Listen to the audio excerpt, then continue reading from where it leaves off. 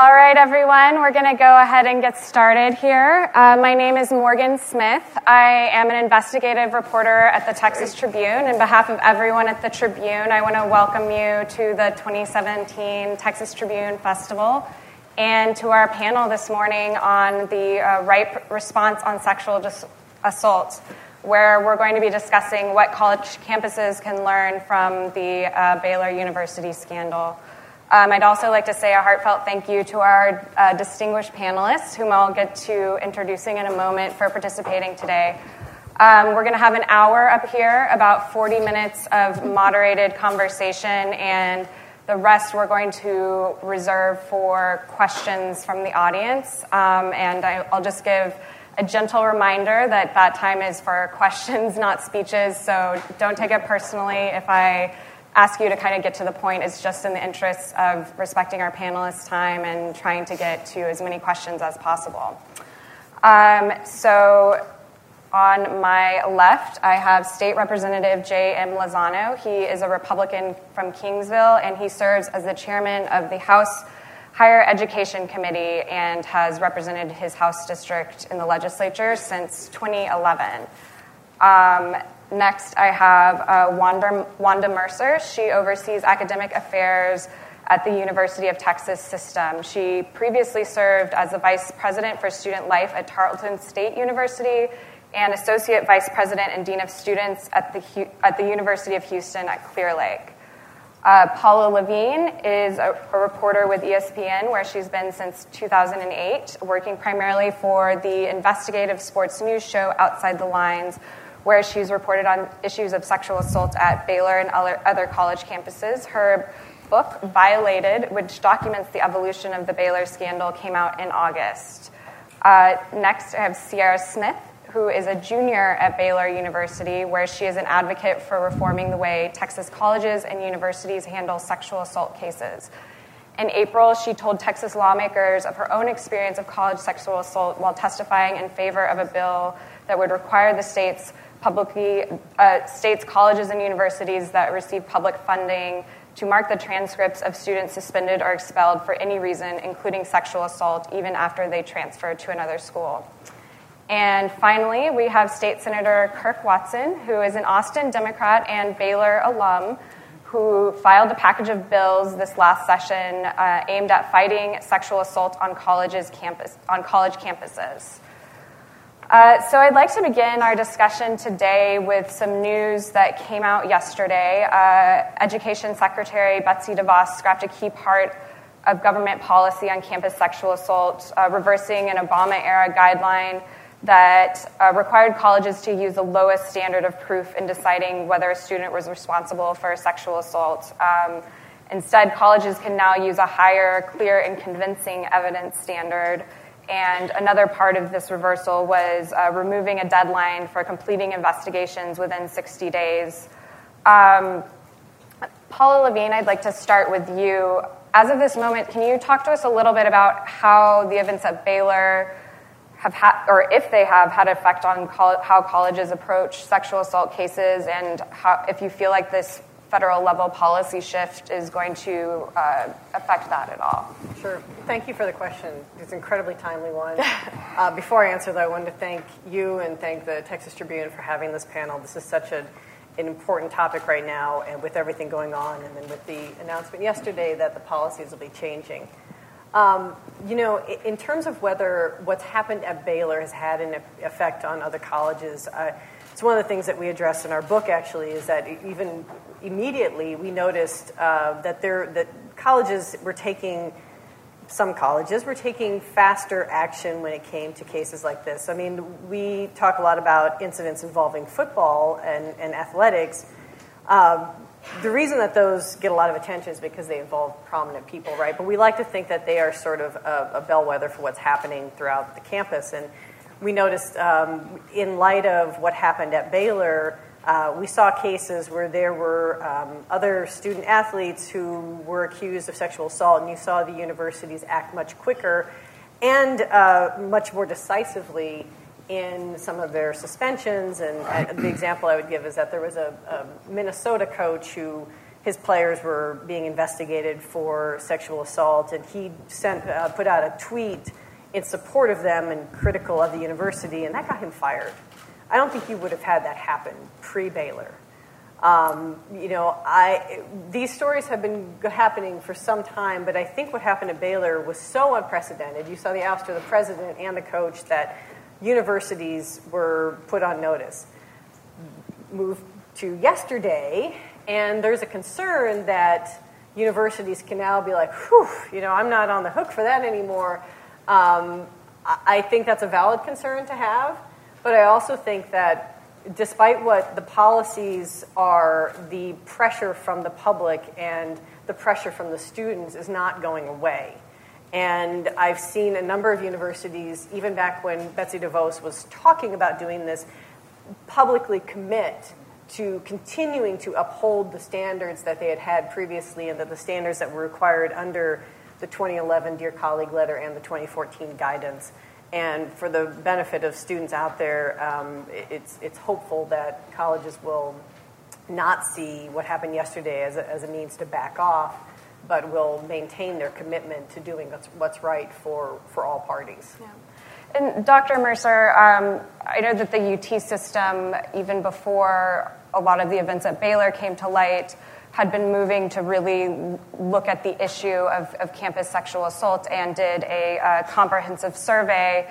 And that's also part of a larger multi-year study on that issue. Can you talk a little bit about what you've learned from that, and also, give us some insight into how is this federal policy shift going to affect UT policy, if at all? The research team on that project is actually grounded here at the University of Texas at Austin in the Institute for Domestic Violence and Sexual Assault, and they are the experts in this. But what I will say that we learned is that the incidences of all kinds of violence covered under Title IX are about the same at our campuses as they are across the country. We didn't find these surprising incidences of less or hugely greater. It was what we've seen across the country. So that validated some of what we knew. But what we like to talk about is most important about the work we did there is taking what we learned and determining what we need to do and how we need to do things better. So our report about that research is online. Any of you can access it for every individual academic campuses and for all of our health campuses in aggregate. And you can see what all the data are. It's all out there. And then you will also learn what we've been doing to support students up till now. And then the last part of the report is what we intend to do as a result of this research. So I invite all of you to go out and look at it. Our chancellor was very clear that he wanted to be completely transparent about what was going on and telling the public what our students said at the risk of criticism, but I think it was worth it for that transparency. Real quickly to the second part of your question, the UT system is committed to this, so what we do have to pay, we have to follow the law. So our attorneys will look at what was issued yesterday and how that transpires over the next weeks, and we will figure out and ensure that our campuses, what their processes are following the law, that they are protecting our students well. But it's hard to say in the specifics what exactly is going to happen. You mentioned a couple of things, and we still don't know how that's going to impact pending cases, how that's going to impact cases at the OCR we talked about. So it's really too early to comment too much about the impact of that. And I believe it is unclear at this point whether that policy shift is going to require universities to follow those standards, or if it's simply like we're lowering them, but you can have higher standards if you wish. Like. Yeah.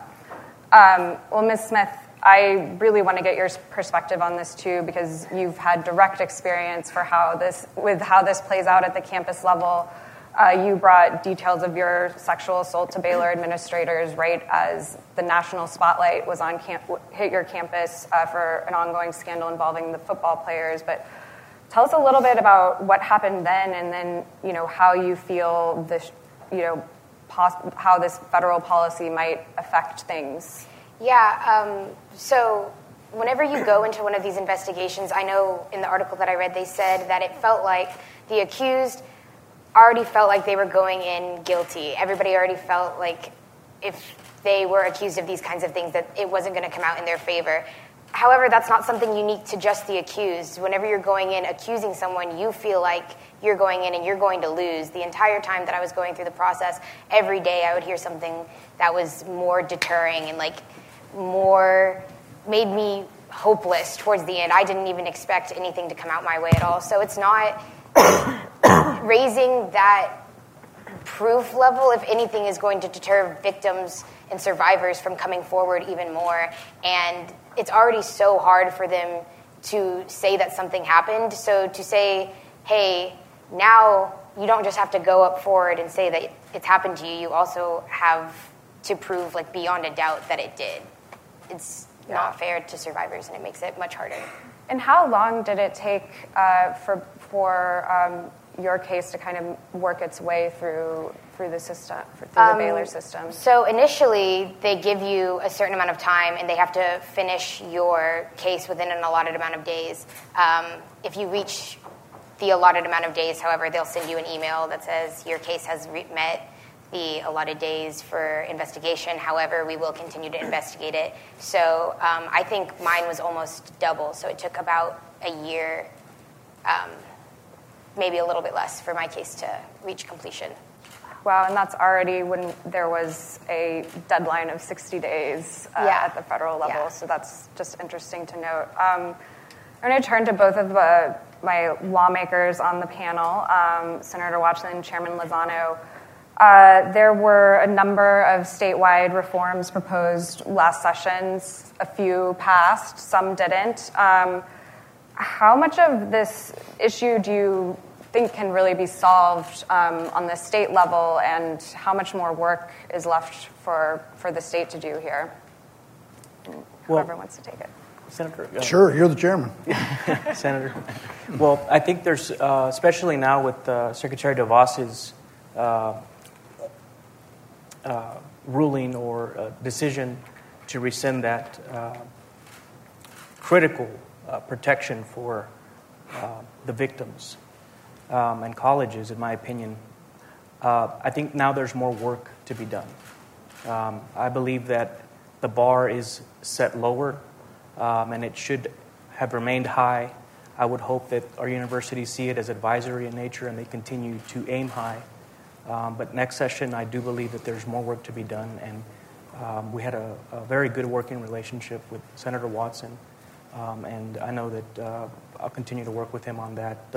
One of the pieces that was left unsolved was, at this point, what happens if a university doesn't want to expedite matters and drag things on for now could potentially be 1 or 2 years, or if there, God forbid, be another massive cover-up. What teeth do we in the legislature have? And there's currently nothing other than in the appropriations process, but that's we should have something as a penalty to make sure that there is a deterrent for massive cover-ups of that nature. And I think we can get that done next session, considering what decision was reached yesterday as a deterrent. I think we need to put that bar back in some way, and I want Texas to shine across the country as a state that stands with the victims of sexual assault. Would you support a statewide law that would require colleges and universities to use the lower evidentiary standard in sexual assault cases? I do not believe they should have to prove beyond a reasonable doubt.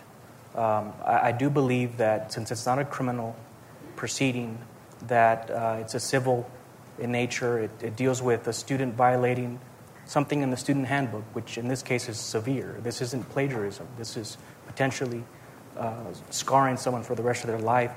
Erring on the side of caution is better than not, so I do. Yes. Senator. Sure. First of all, we did have some success in this session, and I'm real proud of some of the success. I agree with the chairman that there were some gaps that we didn't get. We worked very hard to get them, but it didn't work out exactly the way the chairman and I had hoped on some of that. What I worry about, and as you listen to all this, what I worry about, which happened yesterday, is that it does lower the bar, as the chairman says, from a policy perspective. And it gives a foothold to those who we were having to convince or combat to move forward on things. I truly believe it will create a foothold where, because some of what the rhetoric that the secretary has used is some of the very same rhetoric that we heard from some of the groups that were secretly opposing us, and then at the last minute kind of became more obvious, and some of the members of the legislature. So I do think it has a negative impact in that regard. I'm also greatly worried about the impact it has from just purely changing the culture on these college campuses. We've seen some progress in changing the culture. One of the things that didn't make it, that I pushed for during this legislative session, was affirmative consent. And I had to strip that out of a bill in order to get the rest of the bill through. I think that one of the things that we will see during this interim is an effort made on college campuses to have the students and others push for the college campuses as part of the now required sexual assault policy for both public and private schools to ask for affirmative consent. I worry that the rhetoric from D.C. Changes the ability to get some of that done. And that's just one example. So, look, part of what happened yesterday is the giving a kind of a legal basis for stopping the progress we're seeing on kind of the old school attitude of boys will be boys and you know, those kinds of things are going to happen, and it's almost she shouldn't have been dressed that way, or she shouldn't have been at that party, or things like that. It worries me that it gives some inappropriate credence to that sort of attitude, just as we were really making some good progress. Yeah, and maybe Ms. Lavigne, you could talk a little bit about, we don't need to get too deep mired in, you know, all of the details of what happened at Baylor, but maybe it would be instructive to just give some examples from, you know, just what the attitudes were at Baylor University when women were coming forward and trying to report their sexual assaults, just so that we understand that. You know, I'm assuming most of you know this, but for those who don't, Baylor is the world's largest Baptist university, so the Christian aspect of Baylor is a factor in what I'm going to explain. When women would come forward to judicial affairs or to coaches or to administrators or professors at Baylor, in many cases, and report their sexual assault, even the police chief, there would be a sort of pattern of victim blaming. There'd be a lot of, well, you know, you shouldn't have been at his house at that late at night, you know, or, you know, you were drinking. You know, there were a lot of women who complained that they would not even go to report their sexual assault because at Baylor you could get expelled for drinking, and so they knew if they came forward to report an assault and they said they were drunk when they were assaulted, that they'd probably get in trouble for drinking, but that nothing would be done with their sexual assault. There were several people who told us that there were women who they would go to parties off campus and they'd be drinking and they'd get to a point where they were kind of intoxicated. They wouldn't go back to their dorm because they were afraid of getting busted by the campus police. They would stay at the party, creating this incredibly ripe situation for being assaulted. That was a huge factor. It was just the fear of getting in trouble, and then also the fear of no one believing them. And there was a unique thing happening also with the coaches, which we talk more about in the book. there was an attitude of, they would go and coaches would find out about what happened, and then the players would be like, oh, that girl's had sex with 10 guys on this team, 40 times, and she was into this kind of thing. That was the sort of mentality that was going on there when women would try to come forward and say, look, something happened to me. I was assaulted, and I'm traumatized. And the response they would get would be like, well, you kind of maybe put yourself in, or how can you say that something happened to you when you had a relationship with this guy? For some reason, there was a mentality that gave them permission to do this. And I mean, that was present at Baylor. I think some of that also is obviously present at pretty much any college campus in the country. Yeah, and Senator Watson, you had a bill that addressed giving amnesty to what happened to that bill? That passed. So that passed. Yeah. So we had two that are kind of related to the answer. And by the way, in the book, Paula does I was telling her as we were coming in, she does a very good job of reporting in the book. I was pleased to read the book. But in part because maybe I liked it so much because it confirmed what I thought might be going on. And so one of the bills that we filed was to allow for amnesty for someone that is reporting, either as a victim or a witness of a sexual assault. Our goal here was to support and empower survivors. And so if you violate, so underage drinking is a good example of that. If the student conduct code says you can't be drinking underage or drinking at all, or you shouldn't be in a dorm room that you're not supposed to be in because that's also a violation. If it's ancillary to the sexual assault, then the school has to give amnesty on that. In addition to that, we amended the penal code because what we also didn't want to have is, okay, well they may not get in trouble at school because of the amnesty, but they could still be prosecuted for admitting to a minor in possession or admitting to underage drinking. So we amended the penal code so that they can't be prosecuted. It's a defense under those circumstances as well. So that is an area where I think we made significant progress.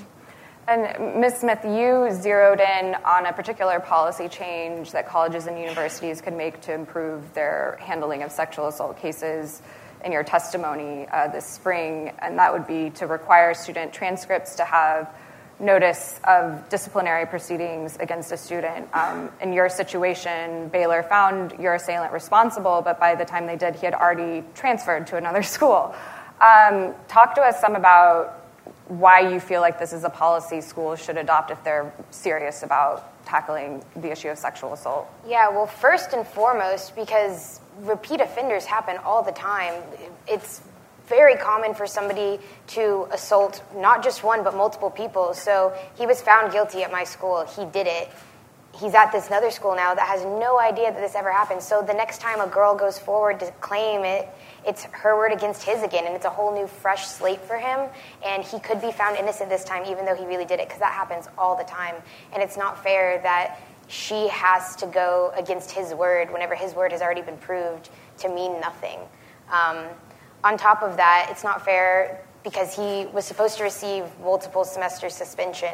Now he's continuing his education free from any sort of repercussions. And if you do something wrong and you're found guilty and there's a punishment that comes with it, you should have to serve your punishment.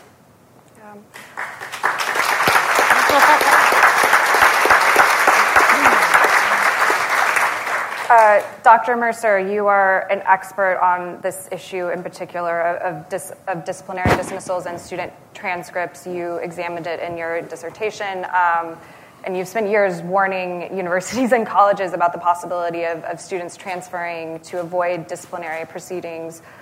We know that the UT system does have a policy that includes a notice of a disciplinary case on the transcript, but many other schools have been reluctant to do the same. Can you explain why that is, and do you see that changing? Sure. First off, it grieves me to hear about what happened to her when the institution, when Baylor failed to protect you or protect other women by making sure that other people knew. So that's exactly how I got involved in this research.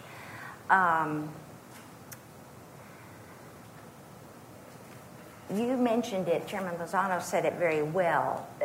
When there is a policy violation, that's when the institution gets involved. Our processes take place and somebody is found in violation of the policy or not. If that policy violation is serious enough and they're invited to leave, as I call it, or suspended or expelled, as far as I'm concerned, that impacts their record at the institution. They no longer can attend, and many institutions agree that it should be noted on the transcript. It may not say sexual assault, but it will say something so that an institution, upon receiving that transcript, then understands that they're not in good standing with the other institution, and as a result, they can ask questions. They can make inquiries about it. And so that's something I have been fighting for, and we've had some success. We do it in the UT system. But you ask a good question because in some ways I can give you some of the reasons why institutions don't want to do that, but I don't really find them particularly valid. But they do. They will say, this should not follow a person for their entire life, this policy violation. And remember, these can be other kinds of policy violations too, academic conduct, that sort of thing. But most campuses, and what Representative Turner had in a bill that was before the legislature that didn't proceed, was that, and what we have in the UT system is that if you are suspended, and suspended usually means for a period of time or until you satisfy certain conditions. It's limited in nature. But if you're suspended from an institution, the notation disciplinary suspension is on your transcript, and if you meet all those criteria, then you can ask the institution to take it off, and they will. And so it doesn't follow them forever. It follows them for the time, and it's on the transcript for the time that sanction is assigned. There are campuses who just don't think that should follow a student, and I just disagree for that reason and other kinds of reasons. Frankly, even if you cheated, even if you stole a book from the library, as a receiving institution, and now I'm not sure stealing a book from the library would get you suspended. Who knows? But anyway, a receiving institution ought to know that you are no longer eligible to go to the other institution. And then in the case of expulsions, it is on there forever. Should there be a distinction, and I don't know exactly how to work around this because in Ms. Smith's case, it was an ongoing proceeding. It hadn't yet, there hadn't yet been a conclusion, and so I could see some people on the other side say, well, like, there has been an accusation made, or like there's some type of violation that's under investigation, but there hasn't been a conclusion about how do you kind of balance protecting someone who's accused of something and also, making sure they're not just transferring to avoid their punishment. And that's tricky. Yeah. The question you ask is a very fundamental one because you do not want to apply sanctions to somebody who's not had his or her appropriate due process and all. You absolutely do not. What we do and what many institutions do is that you've notified the person and the hearing process is going on. It doesn't usually take a year. Okay. Then if the person who's accused withdraws or transfers or leaves, you proceed with the process. You continue, you have the hearings. If he or she chooses not to participate, that's their choice. But you continue, you have evidence, you do it all, and you make a ruling, and that ruling stands. That ruling stands because we cannot have people bowing out of an institution to avoid the sanctions which should be applied. I'll add one other thing because I think it's important, and that is, so say they leave in the middle of the process and they're trying to transfer before the process finishes, okay? Even if you conclude it without them. Most institutions, while they won't note it on the transcript yet because it hasn't been, but they'll hold the transcript. You can't access that transcript until the process is completed. And that's fair to people who are accused. That's fair to people on both sides of it. You finish the process and you come to a conclusion. If the process is not finished, you hold the transcript up so that that student doesn't skate. Yeah, and Ms. Lavigne, how has this played out with colleges' athletic programs? Because we've seen, student athletes who have had violations, and even, sometimes the coaches even know about this, and they have been brought into athletic program, just kind of shifted over to athletic programs at other schools. And I know that's an area that Baylor has worked some to correct, but what can you tell us about that? Yeah, it's amazing. I mean, one of the things that we saw so often was, and you still see this to some degree, that you've got players who are not only under investigation by the university for sexual assault, they might be under indictment in a criminal process, yet while they're under indictment, another college will let them go and play for them. and it's incredible. You are seeing some of that change. There are, like with the SEC, has a rule about you can't transfer into another program I can't remember if it's actually if you've been found. I think it's found responsible for an act of sexual violence. You are seeing other conferences embrace this. You're seeing individual schools. Indiana University, as an example, have policies like this. There has been pressure on the NCAA to make this universal, that you should not be allowed to transfer to another university and be an active participant or be eligible. You should not have your eligibility if you are found responsible for, however they defined it, right? So there's a lot of pressure for that to be the case. Right now it's very piecemeal, but there are more schools, more conferences. Like, this idea is gaining ground because there's been so much criticism of player. There's one case that we're looking at right now where there is a woman who is saying that the university was trying to get her to close out her Title IX case so that the accused could transfer to another school and play football.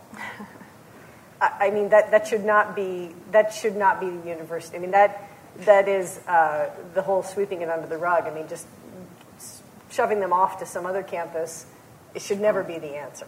Yeah. And the other side of it, and one thing that Baylor now is doing is, on the receiving end, background checking some of these transfers and doing some of that with the incoming recruits as well. So even while there's not a policy in place, I would hope that athletic programs adopt some of what Baylor's doing and put more emphasis on screening the recruits screening the transfers and the recruits that they're bringing into the program, and having some standards like that. Morgan, I want to say one other thing about the transcript issue that I think is important. When we don't have a policy across the country of doing this, when an institution gets a transcript, they don't know if this student is in good standing or if this institution's practice is to do it. So you don't know. The lack of a standard practice, I think, is really dangerous from that perspective, because you don't know that institution's practice when you receive the transcript. So I was thinking about it related to these. A coach, the background check you may have to do because you're not going to know. Yeah. And this bill, Chairman Lozano, made it out of your committee, but it did not pass this session. What were some of the obstacles, and do you think that that's going to change next session? I think it will. Usually when there's a massive policy issue like this, it might be difficult to pass the omnibus bill on the first try. This next session we'll try again, especially on the notation on the transcripts. I applaud the University of Texas for doing that already. They are a role model. Other universities should follow them. The study they did on their own, it was the most comprehensive survey on sex assault in the nation, from what I've heard from many people. They asked questions that really went into depth.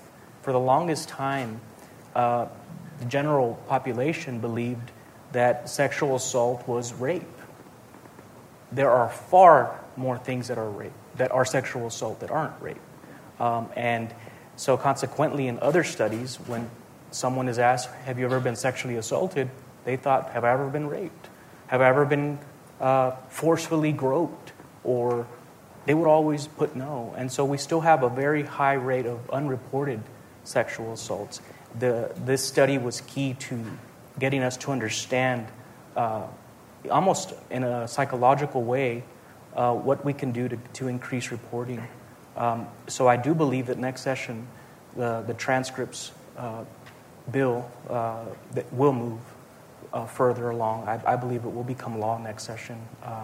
And there are other parts that I think will now, especially in light of Secretary DeVos's ruling.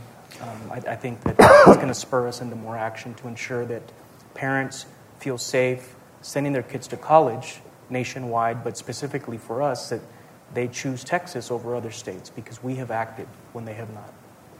And I think this is going to be my last question before I open it up to the audience. So begin thinking, if you are not already, about any questions you want to ask our panelists. But I wanted to ask Ms. Smith, what will you be looking at Baylor, and perhaps this can be applied to other colleges and universities as well, just to evaluate whether or not they have improved how they handle sexual assault cases? I mean, definitely the transcripts thing, definitely more education on what constitutes, like, what's worthy of a Title IX report, because I know so many people who, like you said, they don't understand what the wide spectrum of sexual assault encompasses, and it's heartbreaking to hear people tell me stories of things that have happened to them, and they're like, oh no, but that doesn't count, that's not bad enough, I can't go say anything because it wasn't XYZ, and that's not fair. So education to their students about that, the transcript thing. Also, it would be really great if consent could be something that schools talk about, even on the first week, welcome week, syllabus, orientation weeks, because we get those talks all the time about be safe. These are ways to be safe. These are ways to avoid problem situations. Hey, now let's add consent onto that. Also, changing of the community and the culture, and that's one of the things that I love about Baylor. You've seen a huge switch in the way that students react to things, and there's a lot of support. Maybe it's just from where I stand, but I see students really coming together to want to make a difference, and that's great. Great. All right. Do we have questions? There are microphones. Do we have questions? At two different spots here. And if you'd like, just say your name and who your question is for, if it's for a specific person. We'll start right here. Okay, my name's Sheridan Crenshaw. This question is just, I guess, in general, because it has to do with kind of everything. Beyond the idea of speed and attention to especially athlete-involved sexual assault cases after the fact, how can we, in response to these cases, work to prevent the culture, or to change the culture within athletics and even just in general, that someone is entitled to use another human being's body? I will sort of piggyback off of some of what you were saying, and this should speak to athletes and to students in general. We spend so much time talking to women about don't do this, make sure you got a buddy. You know what? Women are not the ones raping people. We need to spend more time talking to the men on these campuses. Don't rape women. It is their responsibility. If the education department and Betsy DeVos wants to spend more time talking about due process, and due process is a very obviously an integral part of getting it right. And if there's going to be more attention paid toward the accused, then there needs to be more attention paid to them on both sides of this, on the receiving end of it and on the prevention end. So I think great equality. Let's definitely, both sides need to be treated fairly. both sides need to be educated equally on this issue. And so when we talk about, and especially with student athletes, because there is a disproportionate number of cases involving student athletes, but on the flip side, student athletes can be the role models on campus. If you can get the football players to embrace this concept, if you can get them to start talking about consent, people look up to them. People look up to the athletes on the campus. So they need to be educated, and they need to be the ones to go out there and sort of spread to everybody else, hey, we need to, this consent is cool. And they also need to get into the aspect of bystander intervention. If they see something happening, they need to say, hey, man, that's not cool. You need to stop that. They need to be one standing in the door saying, no, I'm not going to let this happen. All right. Can I add sure. to that? Yeah. Because that's a great answer. And part of the reason I feel that way is I had a bill in this session that would have required that as part of the sexual assault policy on the college campuses, that, and by the way, the policy had to be communicated. They had to have a mechanism for communicating. The chairman and I worked on this so that those kinds of things would be communicated. And it specifically had in it that the sexual assault policy had to have a requirement of affirmative consent.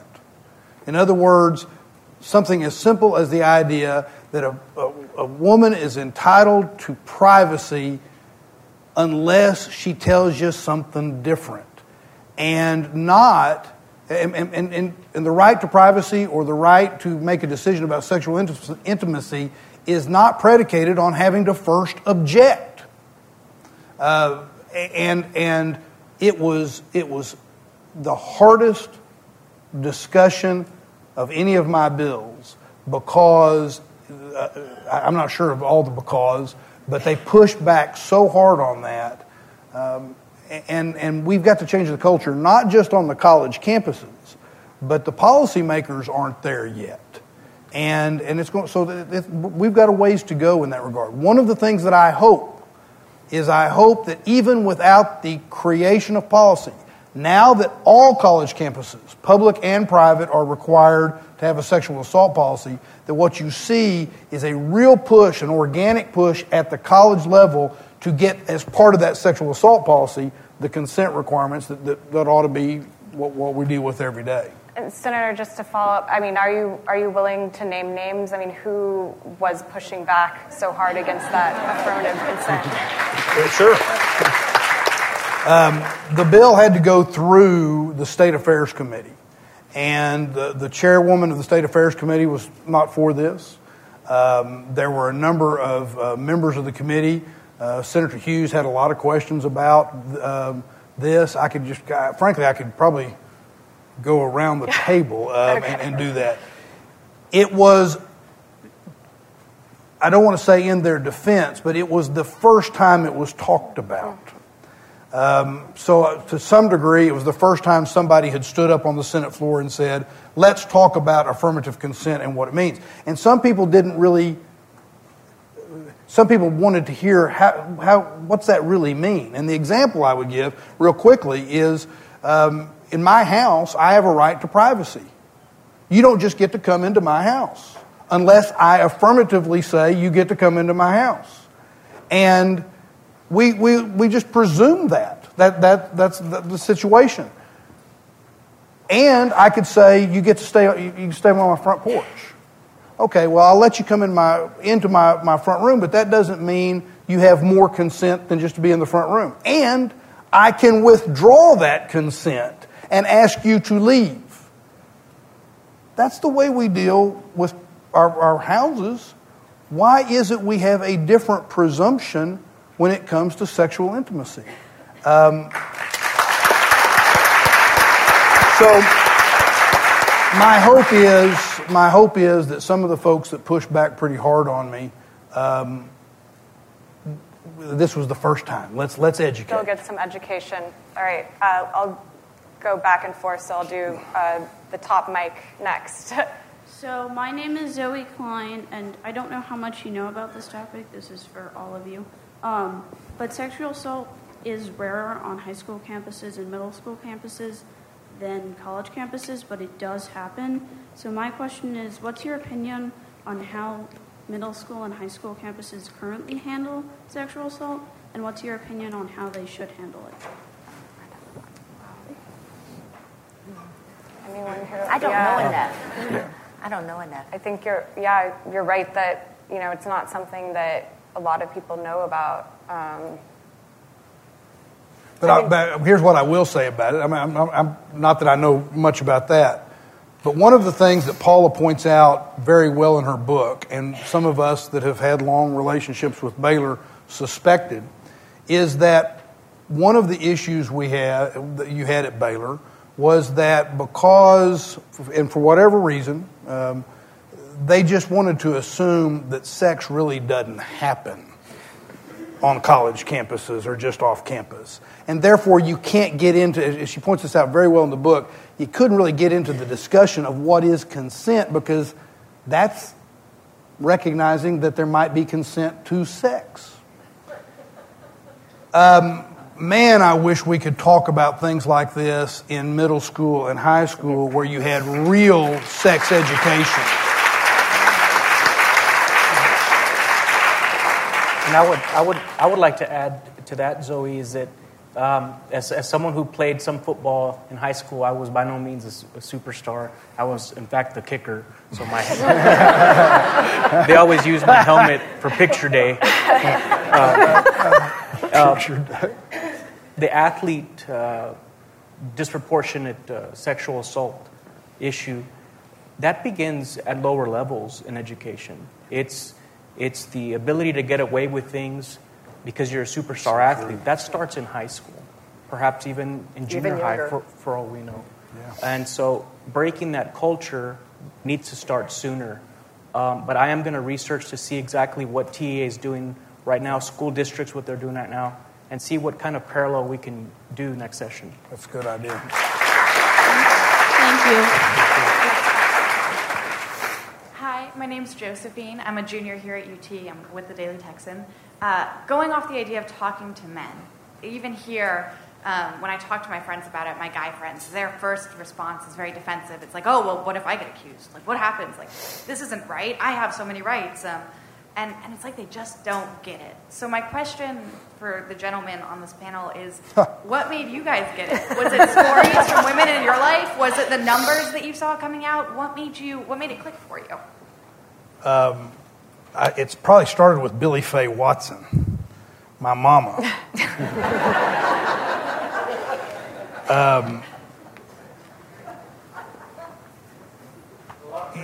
Yeah, I mean, and I'm trying to think of what the second step was.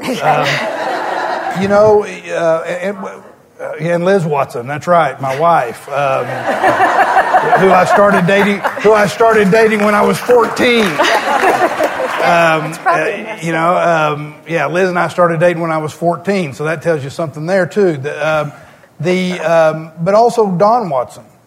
My father. We had real discussions about these kinds of things, and when things would happen that other people were doing wrong, it was pointed out that's wrong. But let's be fair. Not everybody has a Billy Faye Watson, Don Watson, and starts dating their 38-year wife at age 14, right? That is where we need to be doing. We need to be doing better at the college level and at middle school and high school level, where we're helping some folks be able to see these things. And then here's the other thing I'll say about that, because you asked about looking at numbers and that kind of thing. I'm horrified by the numbers. And in a position to do something about it, even if I don't pass all the legislation I file, Chairman Lozano and I spent a lot of hours on bills that didn't pass, but I don't grade our paper simply on whether or not the bill passed. The fact that we got the discussion started in some of these areas so that we can come back makes a difference. So yeah, sure, you get elected to do a job, I'm happy to try to use that job. I would have to agree with the senator. I grew up in a home with no brothers and 5 sisters. Oh. That's right. And so I do believe there is a psychological component when the child is being molded. The authority figure in their household has a huge influence. The teachers in their school have a huge influence. And if you if there are surveys out there, I wouldn't doubt it if many of those that were offenders, that were sexually assaulting women, that they were in homes of domestic violence when they were young. And so, or homes of drug abuse, drug addiction. And so there's a variety of psychological issues that I think we can also tackle. We talked about earlier, the Senator and I, about a conference he was at on mental illness. That's another huge component of our public policy arena that we need to address as well, mental illness. Hi, my name's Emily. I'm from Denton, Texas, but I go to the University of Oklahoma. Sorry, I know I shouldn't say this on this campus, but I can only speak for my school. I can't speak for other universities, but I know that my school offers a lot of resources. We have a Title IX office. We have counseling centers. We have advocacy helplines. But just because we have them doesn't mean they're helpful. I know that a lot of students who go to them for help, they get bounced around. The Title IX office sends them to another place, and then they get sent to another place, and they don't get the help that they need. So what can universities do? What can university leaders and students do to fix that problem? I'll bounce in on that because it's so true. At Baylor, I know that I have plenty of friends who aren't religious, regardless that it's a religious institution. And our counseling center, everybody who goes to Baylor, if you work there, you're also religious. And so I've had a lot of friends be hesitant to go forward because they didn't want that kind of counseling and they didn't want like Christ in their counseling. And so I think what needs to happen is the university needs to listen to the students and the students' needs, and they need to kind of just get their stuff together, because if there's a path that always happens every time, then there's not going to be a need to bounce students from one place to another because you don't know where to send them or where they need to go. So one thing that my school, a lot of the students want to do is have a panel of survivors go in and speak with student government, with leaders on campus, with faculty, just so that everybody knows, like, hey, you've never been in this situation. I have. Here's what's wrong with it. So I think they need to just go straight directly to the source to see better ways to fix it. Next question. My name's Janice Henderson, and I taught at Texas Tech. And then I've also been in the Austin area, and I worked at a crisis center, Williamson County Crisis Center. And I will tell you that there are some programs that go into high schools, middle schools, and elementary schools through the state agency, TASA. And we do have those conversations. I'm a prevention educator, and so my question sort of started getting answered here at the end, but I thought I perhaps would give you a chance, because I do know that a lot of the universities are introducing those prevention programs where we're talking about things like what is consent and what isn't consent and what is assault. Would you like to expand on what UT specifically is doing, especially since they do seem to be taking a lead in this as far as like prevention, just educating programs? Well, you've got to be out front and talking to people before they're in crisis. That's what exactly. That's my point. Is the precursor to it. So we don't even need the crisis. I'll give you an example of one. There's a program that's being really promulgated this year here at Austin, addressing men. Right. Chris is in the audience; he'll remember the name of it. But Masculine UT. Thank you. But you've got to target. What we've learned from the research is that you're going to have to target certain groups. So a lot of our campuses are sitting down with student athletes as a group, sitting down with the Greek system. But these kinds of efforts, or targeting men, which was pointed out as something that's needed, I think is the way you've got to do it. You have to kind of divide and conquer. Almost every campus has a program for beginning students, but we've learned that you're so inundated there at the beginning that you can't just rely on that as the time you talk about these issues. You've got to talk about it then. Then in their housing groups, they need to talk about it. Then in whatever organizations you go to, you need to talk about it, perhaps with victims or others. That's what we're trying to do. Because if you say, we're going to have a program and we're going to talk about sexual assault, y'all come. I promise you, the ones who need to come are not going to be there. So you have to go out to them and target specific groups is one of the things we're doing. And that does underscore what we know from prevention education is you can't do it one time. And it has I want to happen over and over. Every one of our campuses, our academic campuses, has a bystander intervention program. Every one of them, led by UT Austin. And that's another good prevention mechanism, is to create an atmosphere where we're responsible for each other as college students. And I think that has been very effective. Okay, I think, unfortunately, this might need to be our last question. Okay. My name is Mitchell Johnson. I am a student here at UT. I think a lot of our national conversation about sexual assault has focused on sexual assault on university campuses, but not everyone in America goes to college. And so I'm curious, just for anybody on the panel, is anybody looking at statistics or studying sexual assault outside of university campuses, and what do we do about that? Well, the University of Texas survey showed, I'll let Dr. Mercer, because it was an incredible study. Go ahead. But the Institute on Domestic Violence and Sexual Assault, who did the study, that was us, also does the statewide prevalence study. So they do a study, as Chairman's saying, they did ours, but they do a statewide. So that is online, and you can find it too.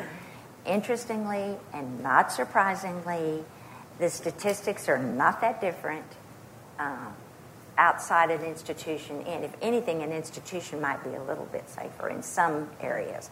But we've talked about sexual assault today, but domestic violence and stalking and some of the other areas protected by Title IX are serious, serious issues in this state. I think the chairman was right when he talks about if we would tackle the issue of domestic violence in a more robust way, we may not end up with some of the problems that we have. Just my opinion.